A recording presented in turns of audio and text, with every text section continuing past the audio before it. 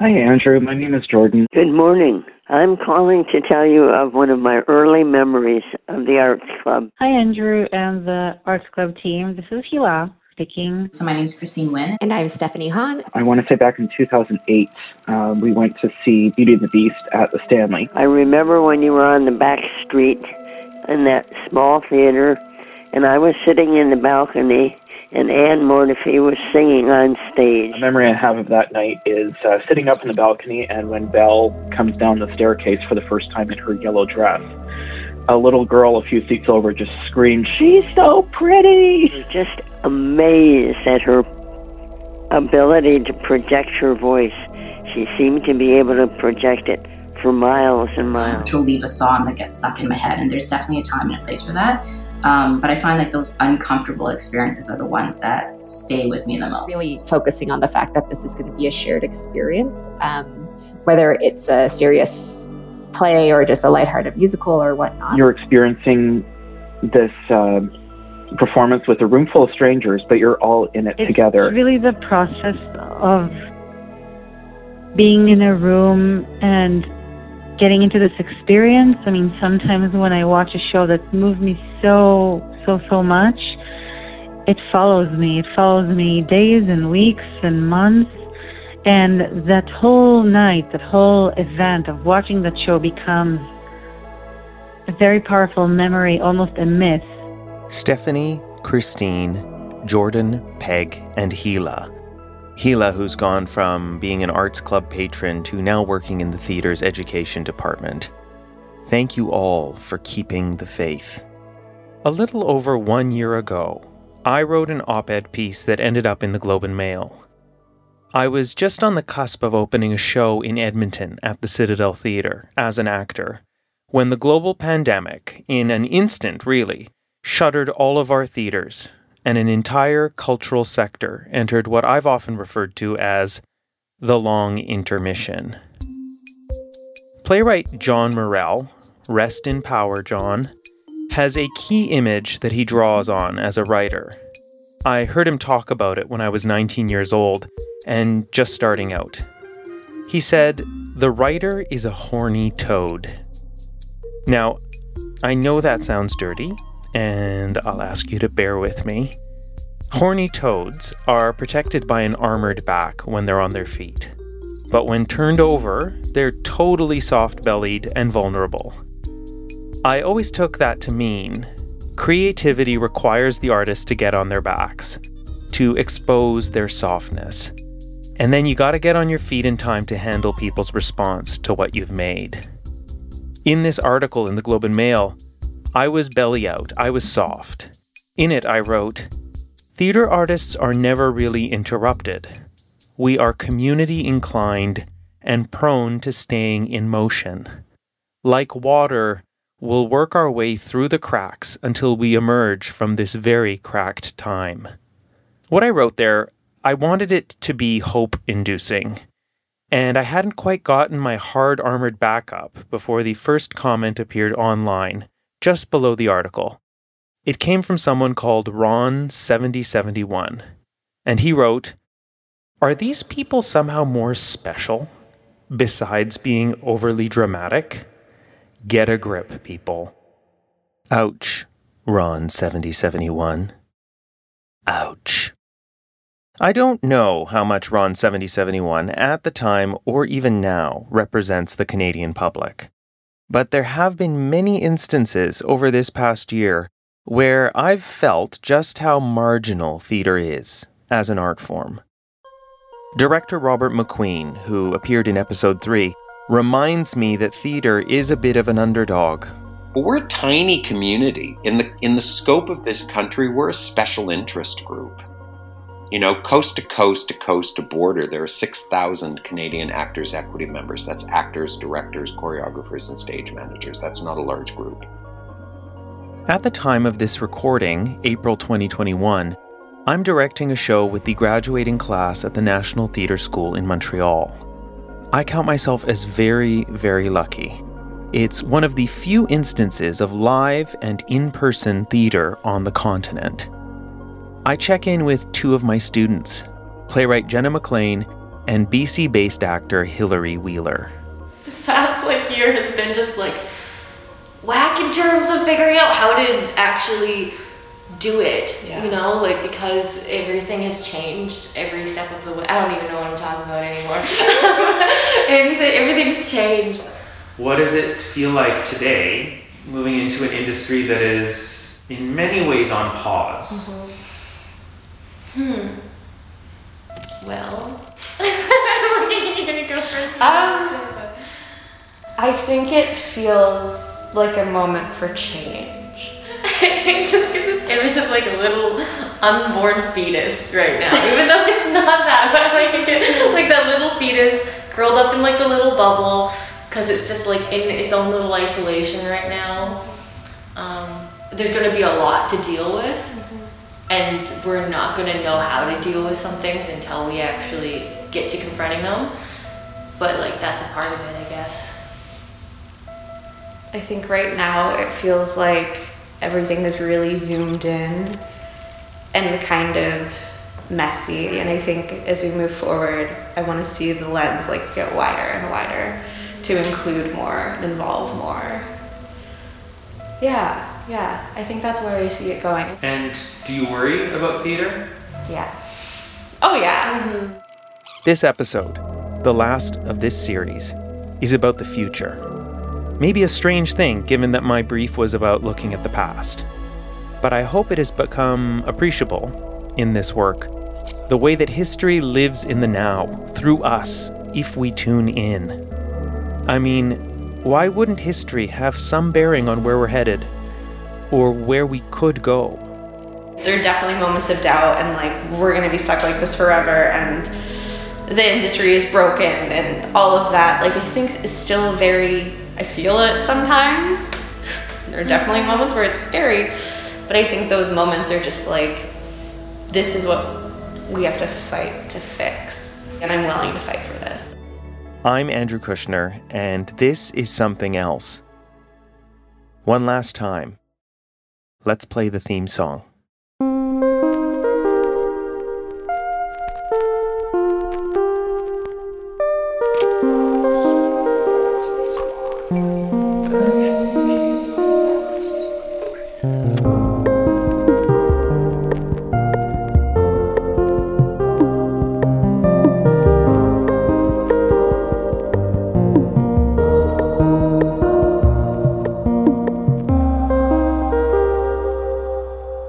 Act 1.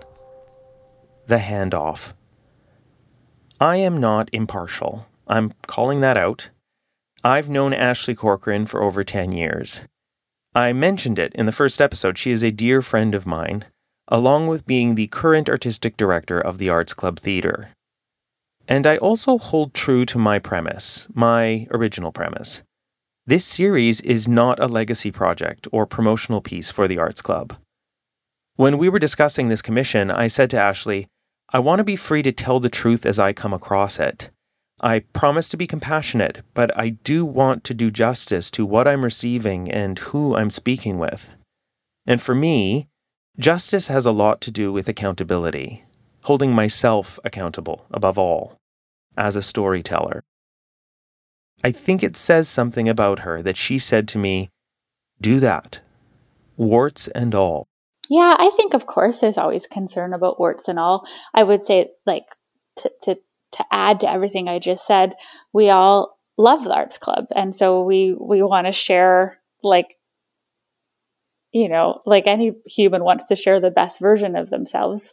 But we're also, we know part of being the best version of yourself is showing your complexity. Over the past decade, I have seen Ashley grow from a resident emerging artist at the Tarragon Theatre in Toronto, the artistic director of the Toronto indie theatre company Theatre Smash, the artistic director of the Thousand Islands Playhouse in Gananoque, just outside of Kingston, and now she's the AD of Canada's largest urban theatre, a gig she started in her late 30s. For all that they owe to visionary women for their beginnings, big regional theatres have been led by men far more often than not. Rina Fraticelli's landmark study in 1982 titled The Status of Women in Canadian Theatre had calculated that only 11% of artistic directors across the country were female. This in an art form where 49% of women report being more likely to attend theater as compared to 40% of men. This gets flagged in the Equity in Theater report released not that many years ago in 2015. That more recent report also flags that across the country, 28% of artistic directors were now female. So that may feel like a slight move in the right direction, except when you look at the big regional theaters. The number was still paltry. Only 14% of these large companies had female leadership. 14%. Ashley embodies a number of changes. She is part of a movement, a difficult one, towards a better, more equitable cultural landscape in this country. She doesn't speak publicly about this, but I've asked her if I can mention the following, and she said, okay, if I thought it was important. And I do. Artistic directors of large companies are used to getting a bit of hate mail now and then. It comes with the gig. Some people don't love the shows. Some people don't love the programming. But so often what Ashley receives, often from anonymous sources, is deeply misogynist in nature. She's told me about these emails. They're astonishing. The world is still really struggling with women in leadership roles. Still. For all of their differences, there is a strange parallel I've observed between Ashley Corcoran and Bill Millard, the only two artistic directors after Yvonne Firkins passed away in 1966. Now, to share my theory, I thought I'd evoke Yvonne's 21 steps to make a play. In this case, I offer the 6 steps to make an artistic director of the Arts Club. Bill and Ashley, either by accident or by fate, took such comparable paths to the job. Of course, I want to acknowledge there are many other ways to get this sort of leadership position, but I hope you'll indulge the pattern I've observed. Step 1. Born and raised in BC. I was born and raised in White Rock, British Columbia, which is about 45 minutes south of Vancouver. On the waterfront. West Vancouver at that time, in the late 40s, 50s. Step 2. An early and deep engagement with music. Bill, hugely into music in his childhood. And a much better musician, I think, than me, also, I should say. I usually played third or fourth trumpet, and I could play those parts. I was not going to be a first or second trumpet player in the jazz band, but the third and fourth trumpet, you need to have that sound to create the fullness, to create the beauty that is a jazz band, a stage band. But Bill, musical Bill, makes it clear to me that skills in music doesn't necessarily include singing. And at the end of the year, she said, now, Mr. Millard, I had performed in the musical society as a kind of chorus boy type thing, and thought, well, I certainly don't want to be a chorus boy. I can't dance, and my singing may be okay. But anyway, she said, you have a very peculiar voice. Step 3. The privilege of catching theater in England. And then all of a sudden, I was in England and seeing 1 or 2 plays a week. Everything from complicité work to work at the National Theatre to big musicals. We saw Olivier do his Othello. Ralph Richardson did a Shaw play, maybe Heartbreak House. Peggy Ashcroft, can't remember what. Ingrid Bergman. Musicals in the West End. It was an incredible year. Step 4. Starting in stage management. Are you interested in the National Theatre School? And I said, well, I if anything, I'm interested in directing. And he said, well, we don't have a directing course, but, if you take the production course, I'm sure you'll work with directors that you could learn something from. Practically, if you're not an actor, it's the only way to get into a room and get paid. Step 5. The big move into directing. I found this email about 10 years ago. I found this binder and I found this email that I had written my parents. Dear Mom and Dad, I'm liking stage managing, but I think that I would like some more creative control. I think I'd like to be a director. But I'm only 18. Lots of time to figure that out. Late for dinner. Love you, Ashley. I often disagreed with the directors I was working with. I mean, I was probably not exactly the most supportive stage manager in the world. I would criticize what the director was doing. And then the actors would come to me and say, do you think this is right or not right? Not every show, of course. And some of the directors were appalling. There was one director, I won't name him, but in tech, he got so drunk, we could hear his bottle, whatever he was drinking, rolling down the aisle. Step 6. Both Bill and Ashley convey a profound desire to create a devoted family around what their theater is doing in the world. To find people that believed in what the company was doing, realize that, we're an arts organization, we're not a commercial entity. I also love the fact that as an artistic director, you can create opportunities for audience members, you can create opportunities for artists. Making sure that they were proud of the work that we're putting on our stage. Around grade 12, when my mom was asking me, well, what do you want to do? If you study drama. I don't think there was any particular magic in having people stick around. And I said, I think that there's something at arts organizations where you create opportunities for other artists. Somebody else would have to describe my leadership style to tell you why they might have stayed. There are, of course, differences, too, between Bill and Ashley. Fundamental ones. Among the ones I noticed is that Bill never really worked from a manifesto of any kind, like a vision statement. My sense from those I've spoken with is that he worked in a more improvisational way, more intuitively, and perhaps in a more opaque way. Historian Malcolm Page writes this of Bill back in the 80s. Millard has always been reluctant to make policy statements about the Arts Club and his view of theater. Malcolm Page then quotes Bill saying this, quote, I haven't tried to make a direct, this is what I think of theater statement in my direction. I maintain that theater is a live thing that should touch you.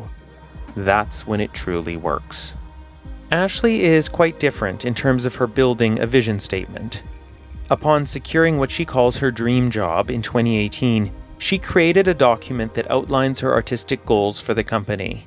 She speaks to it frequently, especially in those moments with her team where a tough decision needs to be made.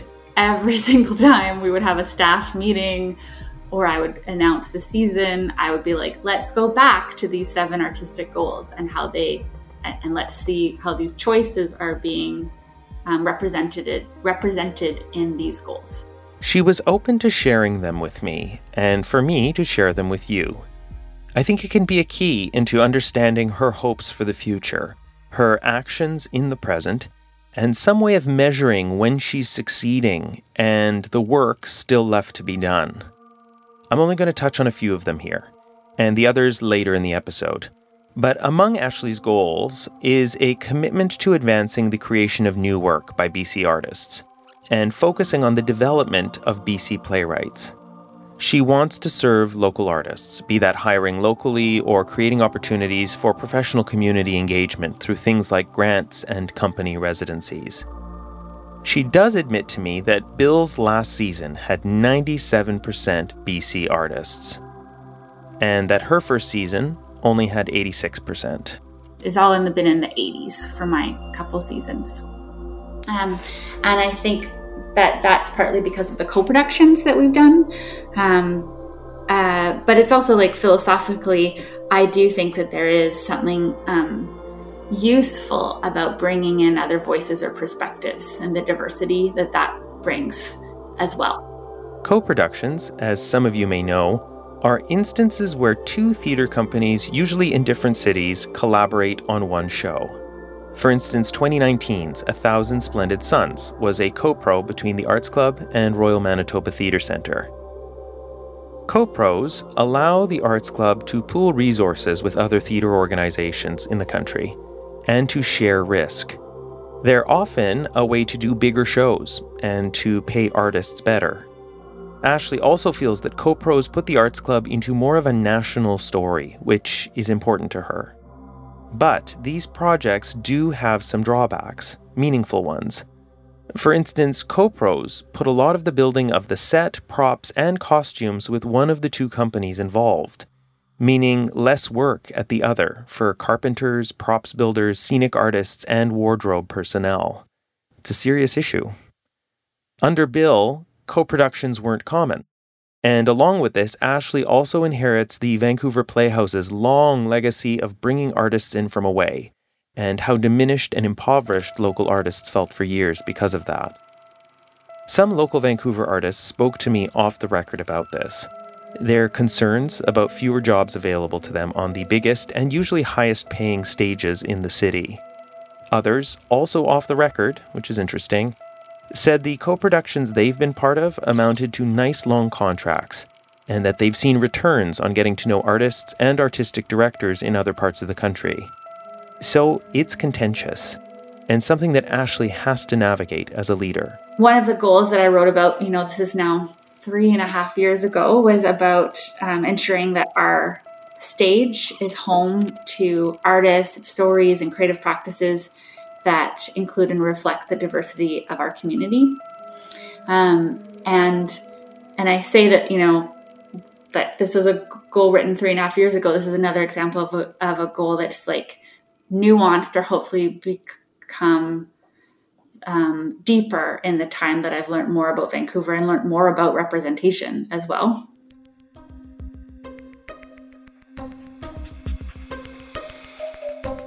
Act 2. I think we're beginning to understand. Around the end of living in New York, like the sort of the late 90s, I knew that I wanted to get into theater, and I knew that I wanted it to be Indigenous. And I really didn't even know what that meant or what that was. And I knew that I needed to come home in order to do that. Huilemia Sparrow is a Musqueam theater maker, teacher, and activist. She appeared briefly in episode 2 of this series. Huilemia has seen a lot of the world, having traveled overseas a great deal in her late teens as an international model. She grew tired of the fashion industry, but the traveling really marked her. What it really taught me was that anything is possible that time.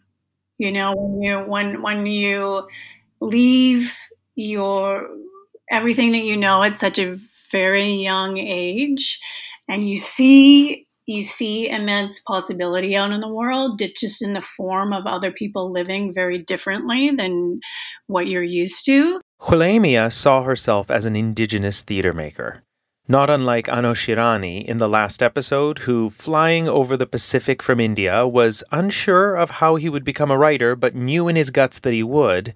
Huilemia began her journey rooted in her own convictions. She enrolled into the actor training program at Studio 58. Were you the only Indigenous student in your class? Yeah.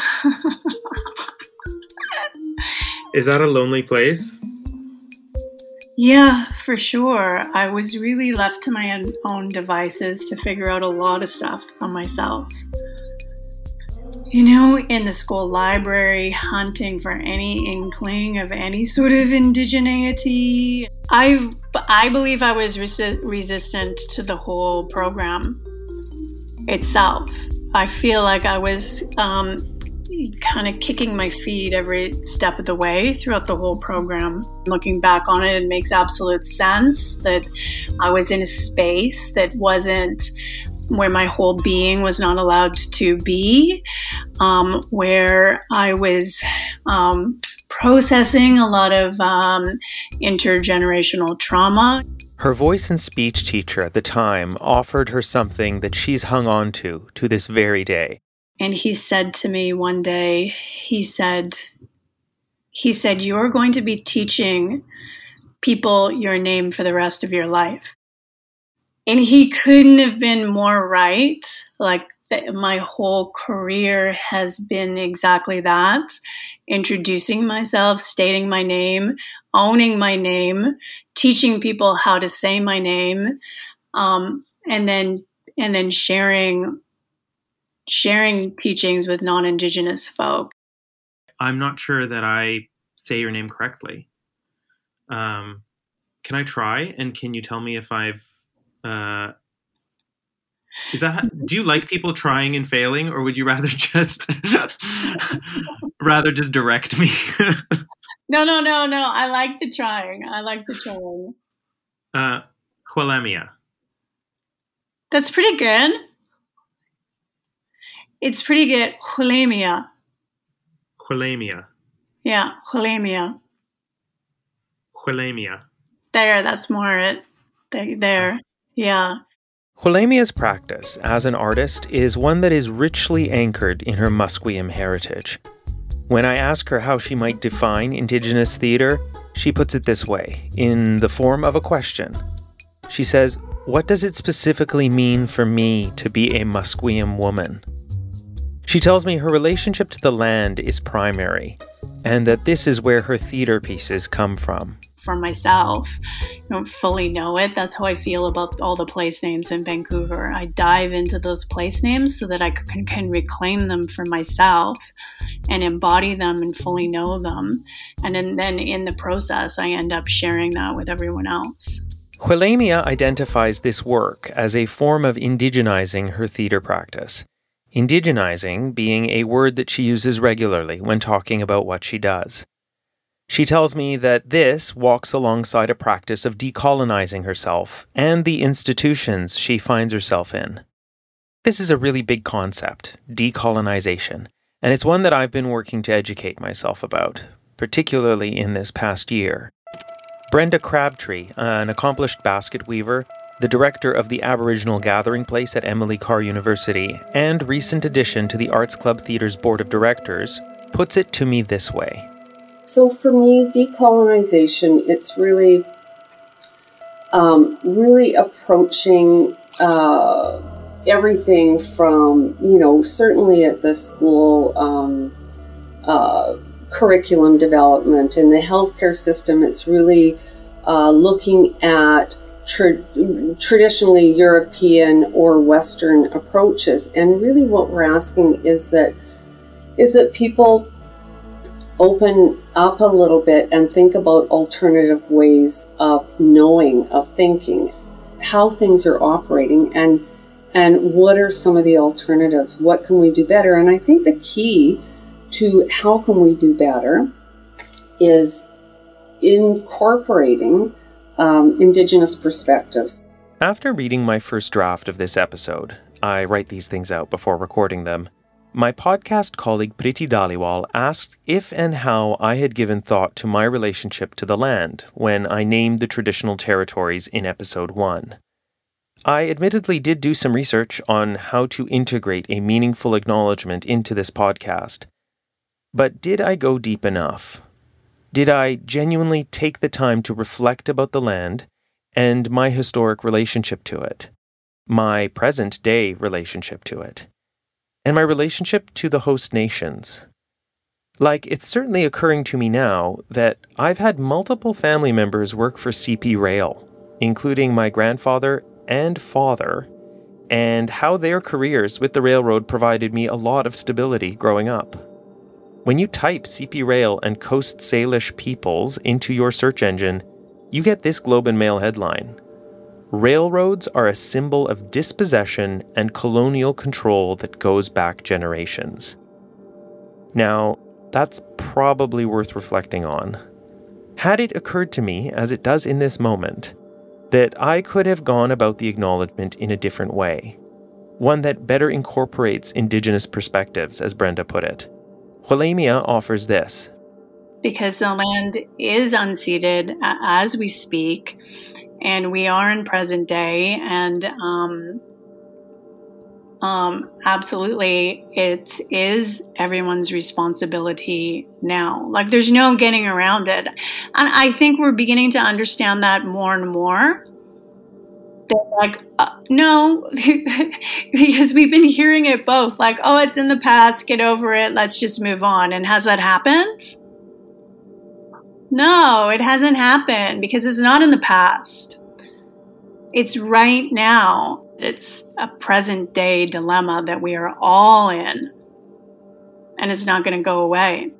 That word "still" is useful. these are the still unceded territories, the still unceded lands.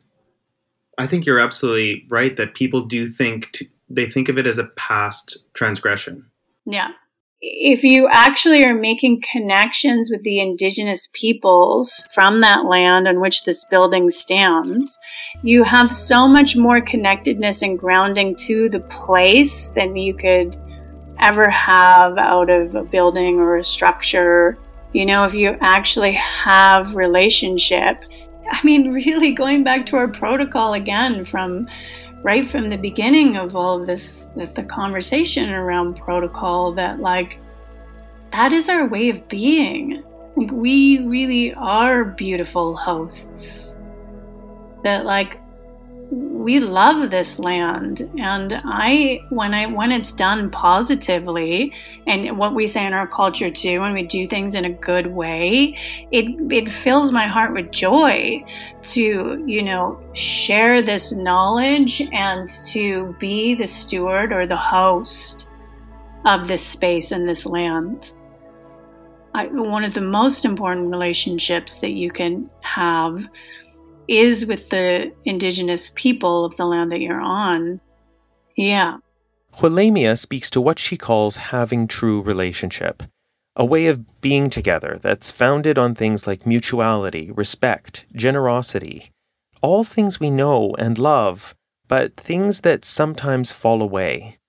Having true relationship, prioritizing true relationship, she tells me, can fundamentally shift business as usual in the theater. This 2.5 week long process where we're rushing to the finish line and we do things in a very militant sort of way that may be efficient and productive, but have we lost our whole beings and our soul and ourselves in the process? Have we done ourselves harm in the process of trying to make something or to create a product? That's a very colonial way of doing things. That goes back to like the very seed of colonialism of I need more land in order to fill myself up, in order to make as much money as I can. And I'm going to do this throughout the whole world. I mean, that's the same mindset that's like, we must do more at all cost. And like, are you okay working in that system? Because if you're not, that can be decolonizing yourself. Hearing her speak to this, I think about my own habits around theater. Go, go, go. Hustle, hustle, hustle. And make do with how little you've got. I think back to something the Arts Club's executive director, Peter Cathy White, said to me. The ethos at the Arts Club under Bill was no theatre should be dark. We should always have theatre on. You know, so every penny that Bill would save would be so that we can keep running theatre year round. It's a rare thing to see, the amount of, you know, production that happens.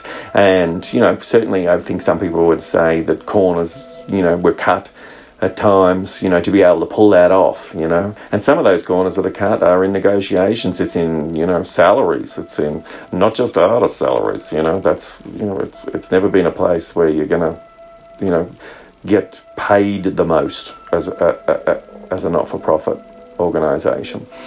And the ethos behind it for me is always have something on, always be producing, always have theatres running.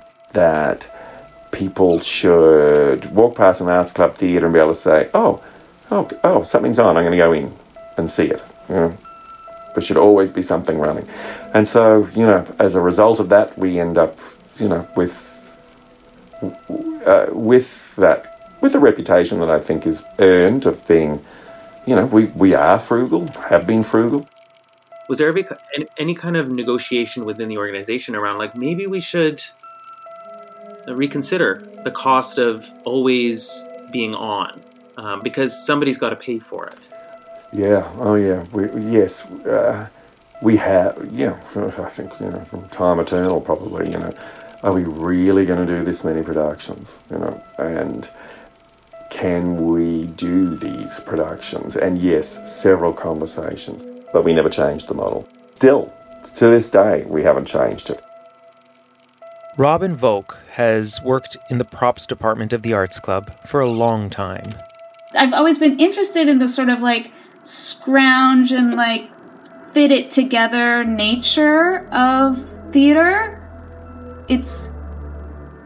I like that aspect to it. Robin has been laid off while productions are on hold through this pandemic period. She's been at the company for 20 years. And people have asked me, like, why do you stay there? You can work anywhere, but I love it there. Robin does love it there. It comes through loud and clear in my interview with her. And she's also forthcoming about what made her work as part of the production department a joy, but also a source of heartache. When we were really working at a very high pace of production, there was zero time for invention, so you just had to do what you knew and get it out the door as fast as possible. Put it on stage, it doesn't matter, just like put it on stage. Robin makes appreciable to me the toll that growth and drive and certain business strategies take on the greater ecology of a theater company. What it does to morale.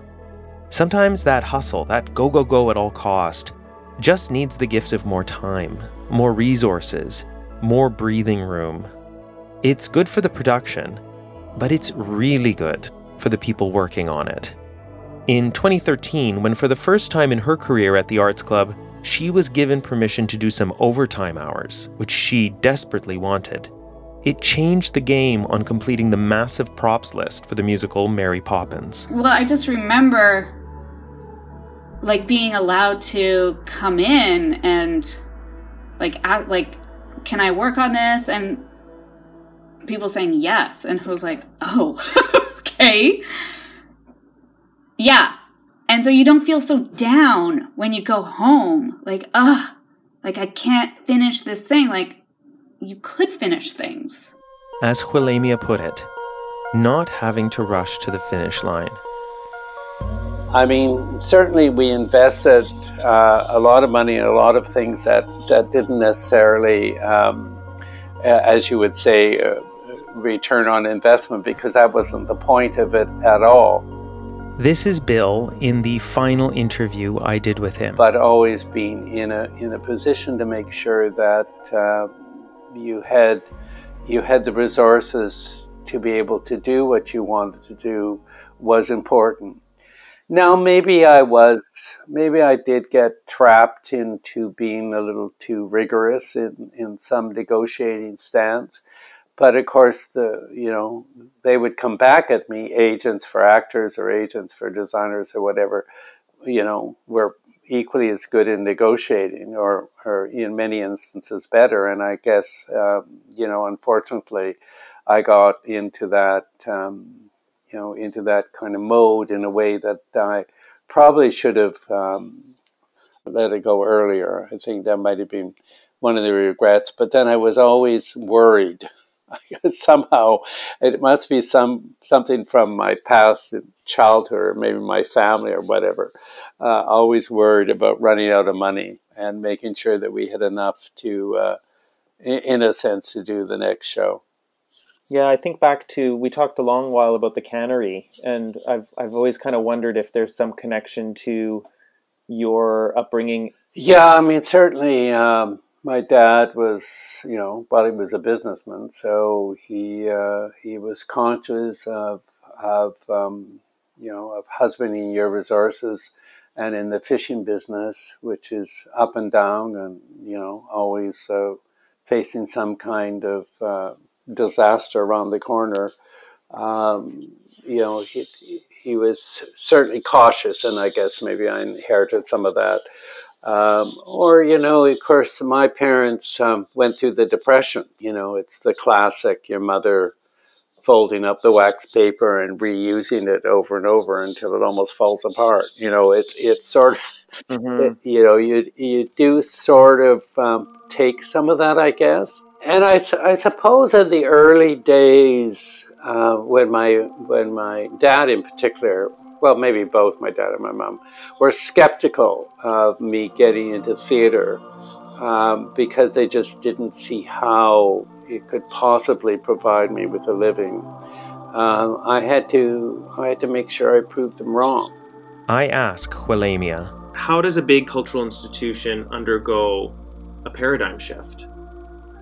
Or is it possible? Like, in this country, is it actually possible?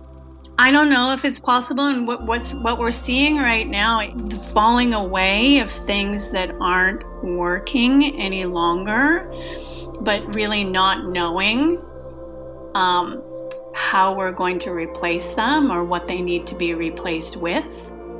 What's happening right now is we're having the dissolving of power and power structures, right? And so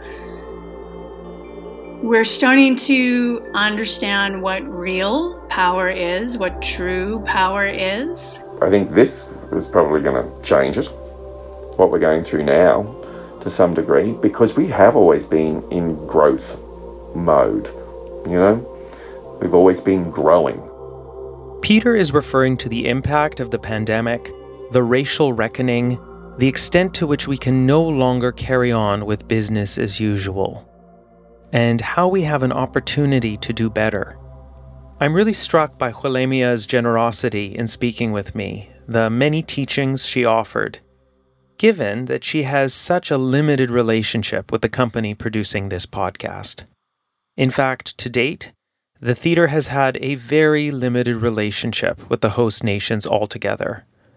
Both Ashley and Brenda Crabtree convey to me that the theater is working on rectifying that in substantive ways. But in the meantime, I receive Huelemia's offering of conversation and insight as a gesture of good faith.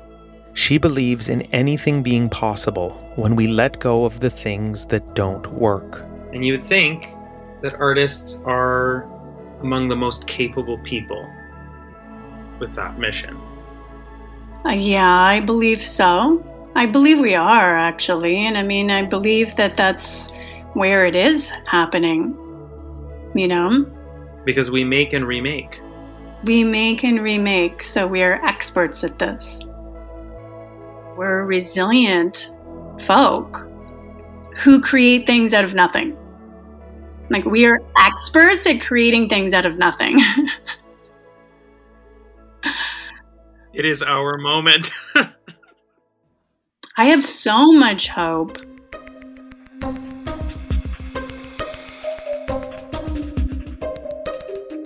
Act 3. Will you meet me in the dark again? What have we been talking about in this series? A theater company? Theater people? Are we talking about an art form? Are we talking about how this country tells its stories? The barriers to different kinds of stories being heard. Have I anchored this podcast in an internalized survivalist mindset? How do we keep stories alive?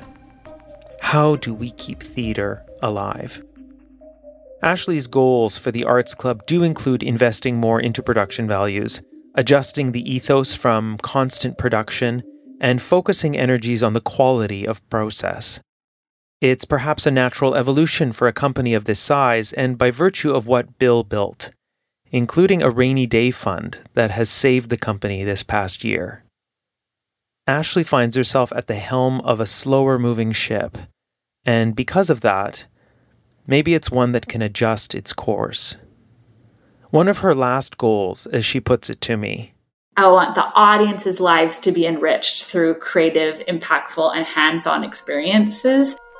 And that takes the form of various activities and points of engagement.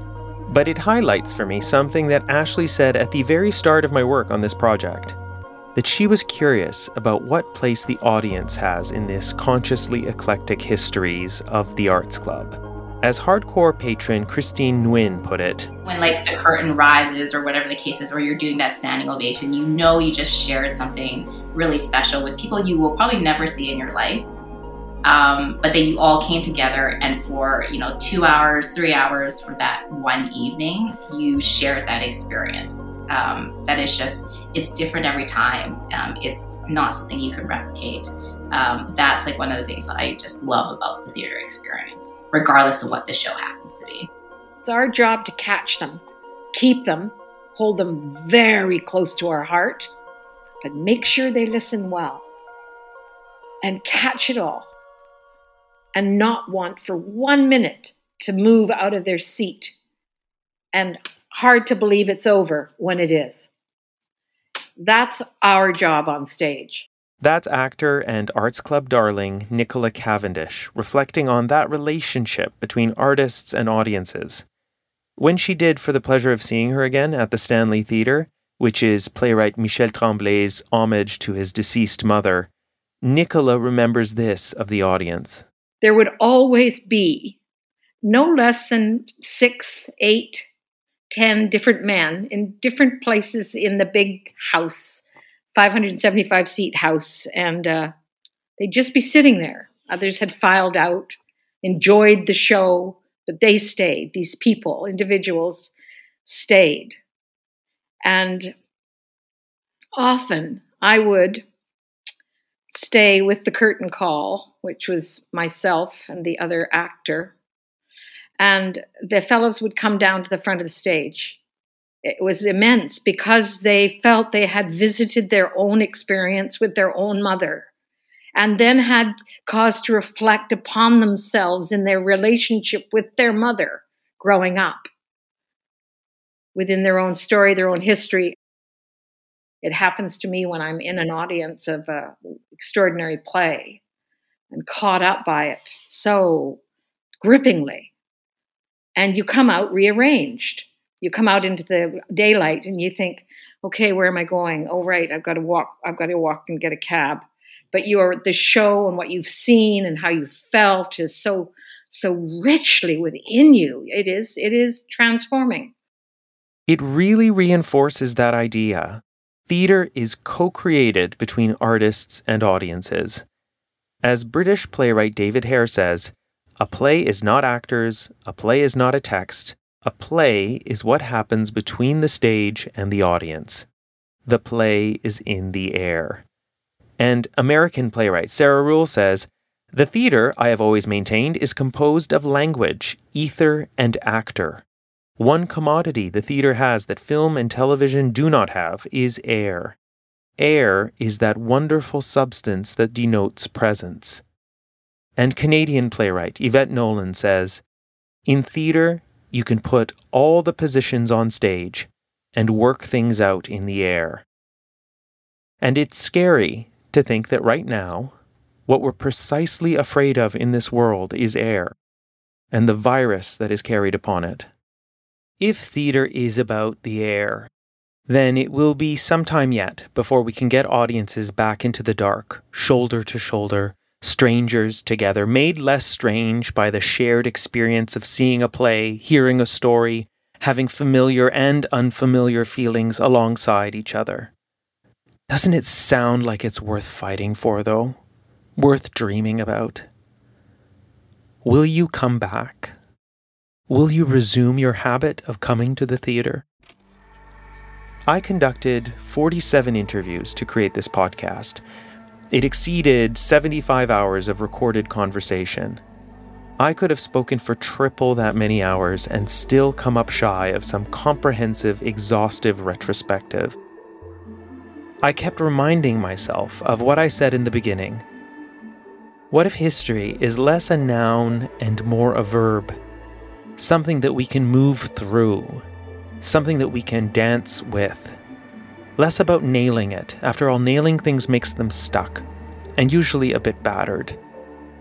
I wanted to see how things floated alongside each other. Remember historian James Hoffman's floating stages. Relationships more than dates and events. The ways we share the waters. The ways we share the air. I wanted it to be more about turning things over in the now, and maybe in doing so, giving them new life. Speaking of new life, across all the conversations I did have, I asked something that I've been turning over for months. Is theatre going to be okay? Morris Panich, You took some of your pain and confusion about the early AIDS crisis, and you wrote 7 Stories, a Canadian classic. What do you think? Is theater going to be okay? Honestly, 5 years ago, I would have said no. Honestly, since this pandemic, I think yes. And I don't think in the short term it will be okay. I think in the short term it's really going to be hard. And we all know that. And we all know because we're all fucking unemployed right now. Yeah. And God knows when that's going to come back. And I don't know if it's going to be anytime soon. It might not even be. But I do think when they come back, people are going to feel something they've never felt before. Something about connecting. And I don't just mean theater people. I mean people in general are going to feel the need to connect. And that need to connect is going to be something that theater can give them more than any other art form. Anne Mortefi, you sang with Leon Bibb, your dear friend, in Yvonne Firkin's attic and changed the course of Vancouver's theater history. What do you think? It's a dark, dark time for the arts that depend on creating community. Yeah. You know, the arts are so precious because, I mean, it was like church. You join with your community and you sit together where your arms are touching each other in the chairs, and you're allowing somebody up in front to give you the experience of story that is trying to have you see something you'd never see or wouldn't recognize in your personal life. My heart aches for it. We're in dark times, and they're more dark than we recognize. It's, you know, if we can't self-correct and can't value things that are more important, we will be corrected. That's what nature does. Nikki Lippman, you were part of the counterculture movement, a moment where theater artists reshaped their city in a radical way. Is theater going to be okay? I think so. Yeah, I think so. I think it'll Where does your hope or your faith come from? I don't know. I'm a real Pollyanna optimist at the worst of times, and like now, I just think that when I see, and I haven't seen a lot of it, but I've watched some of the things that are being done to get around, because the need to make theater is so fucking strong that people have taken this computer, have taken digital, and they've twisted it like into a pretzel, and they've thrown it up in the air, and they've made it into a football, and they've molded it in order to make theater. So that gives me hope. People haven't just sat back and said, oh, well, we're screwed. I don't think it will go back to the way it was. And I don't know what it will be like. I think it'll be different somehow. But I don't think it's going to go away. Ano Shirani, you crossed half the world just to become a writer, to rearrange people's guts with your unflinching stories. And you've been unstoppable since you started putting pen to paper.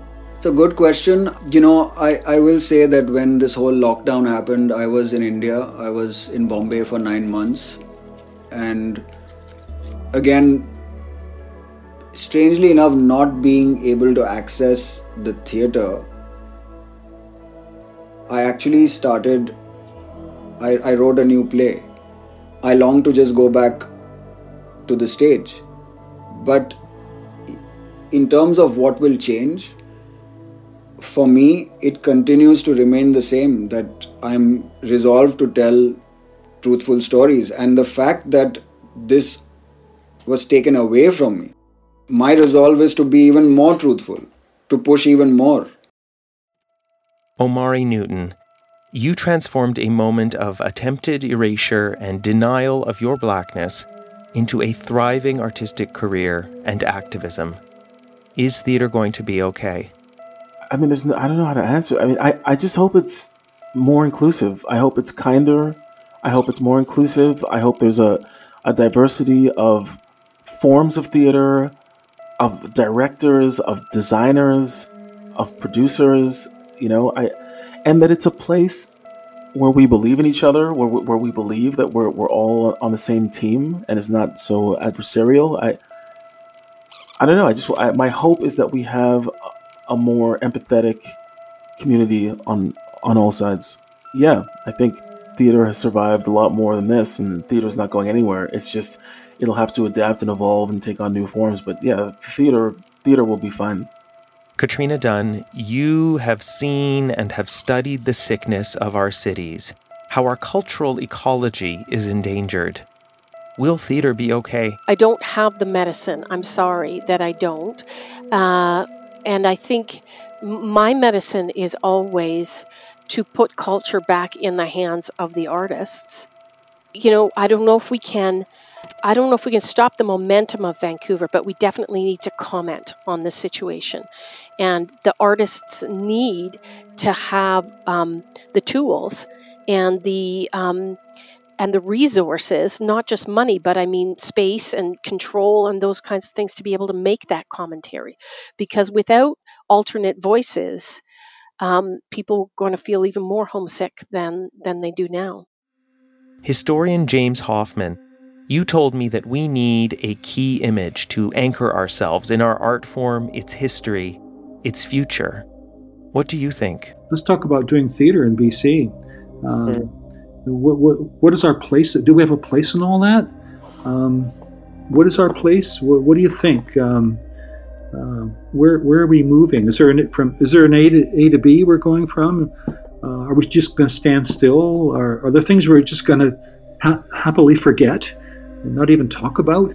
Are you happy with what we're doing or want to do or can do? Those kinds of big questions I think need to be addressed.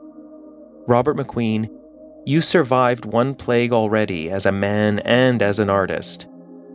And now, what do you think? Theater will come back. Theater's not going anywhere. It never has. Many have said it before me, but Shakespeare just hit pause until the plague rolled through London and rattled out the other side. And then they'd come back and pick it up in Act 2 and finish the play. So we're coming back.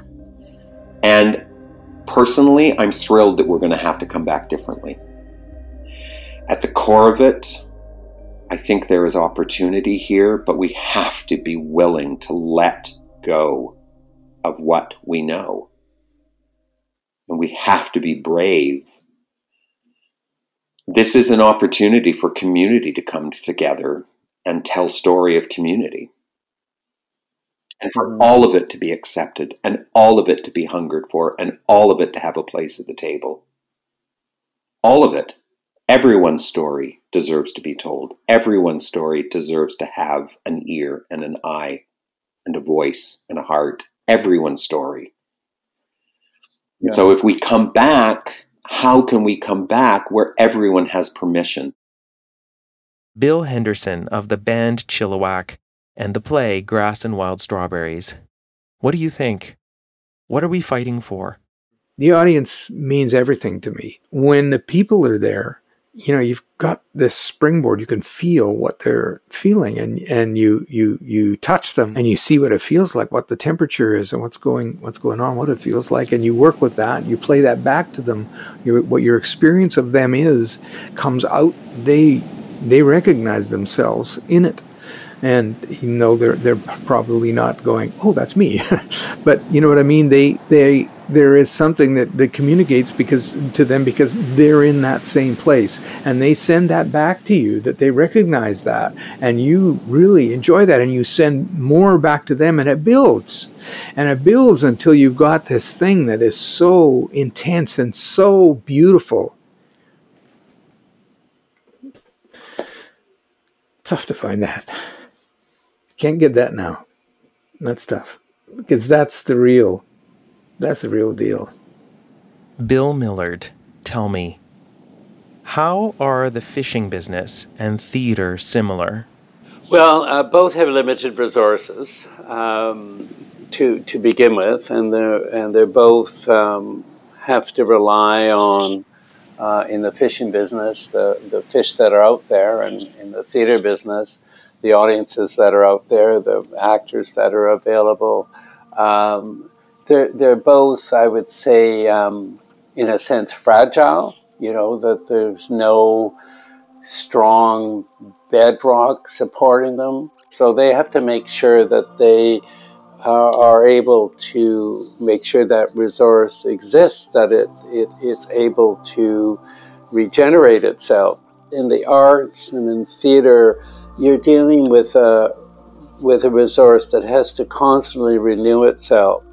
So you have to find ways to take what you have and make the best of it.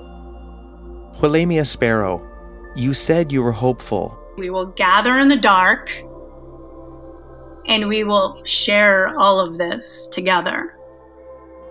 That's the beauty of theater, and it's not going anywhere. That's when we become essential workers. That's when we become essential workers, yes. Yes. Yeah, and it is essential. Donna Wong, you and your late husband, John Giuliani, wrote that free theater report. What did the dedication say? I think, I'm just going to pull this off the thing. I don't know what you've seen of it, of the original document. I have the original because when we finished it all, we said, we're not going to give this to Canada Council. It's going to sit on some archive shelves. So we made a total photocopy of the entire thing and gave them the photocopy. So I have the original. But anyway, so the dedication says, with due respect to all those who have helped to make the Canadian theatre what it is, in the fervent hope that they will now not stand in the way of what it must become. How do you like that?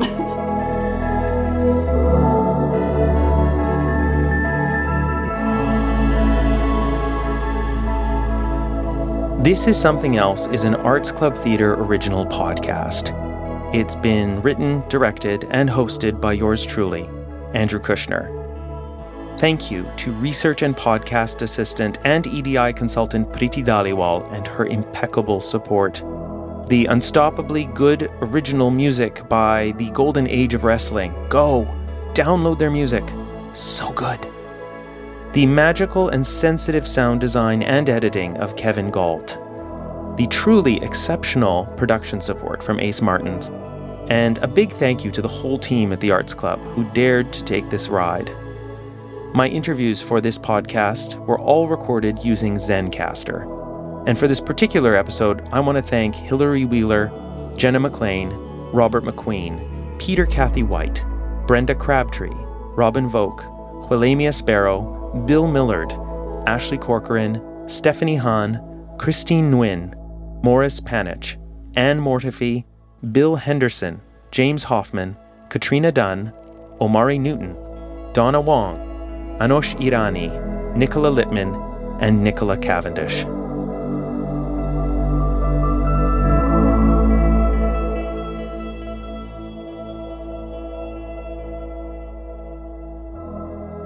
Hi, I'm Ashley Corcoran, Artistic Director of the Arts Club Theatre Company. And I'm Peter Cathy White, the Executive Director at the Arts Club. This Is Something Else. Consciously Eclectic Histories of the Arts Club is generously supported by ITC Construction Group, BMO Financial Group, KPMG, BFL Canada, and longtime patron Lee Grills. We would also like to thank the Canada Council for the Arts, the BC Arts Council, and the City of Vancouver for their ongoing support. And of course, it goes without saying that not just this podcast, but every production created by the Arts Club requires collaboration and teamwork across our organization. From our development team that connects with our amazing donors and community partners, allowing us the opportunity to fund projects such as this, to our marketing and guest services departments that ensure our audiences are able to access the work, to our admin and finance department that supports all of our activities, and to our production department who learned a whole new way of creating great art in order to record and prepare these podcasts. To our artistic department, who welcomes and hosts the incredible freelance artists with whom we are so lucky to collaborate, and to our education department that finds innovative ways to connect our audiences with the content we are creating. We are so grateful to work with the passionate, curious, and determined staff at the Arts Club. This is truly a collaborative effort that takes people and resources and, of course, the support from donors and subscribers, people like you. If you've liked what you've heard and are interested in supporting more new works and local artists at the Arts Club, please visit artsclub.com and consider making a tax-deductible gift.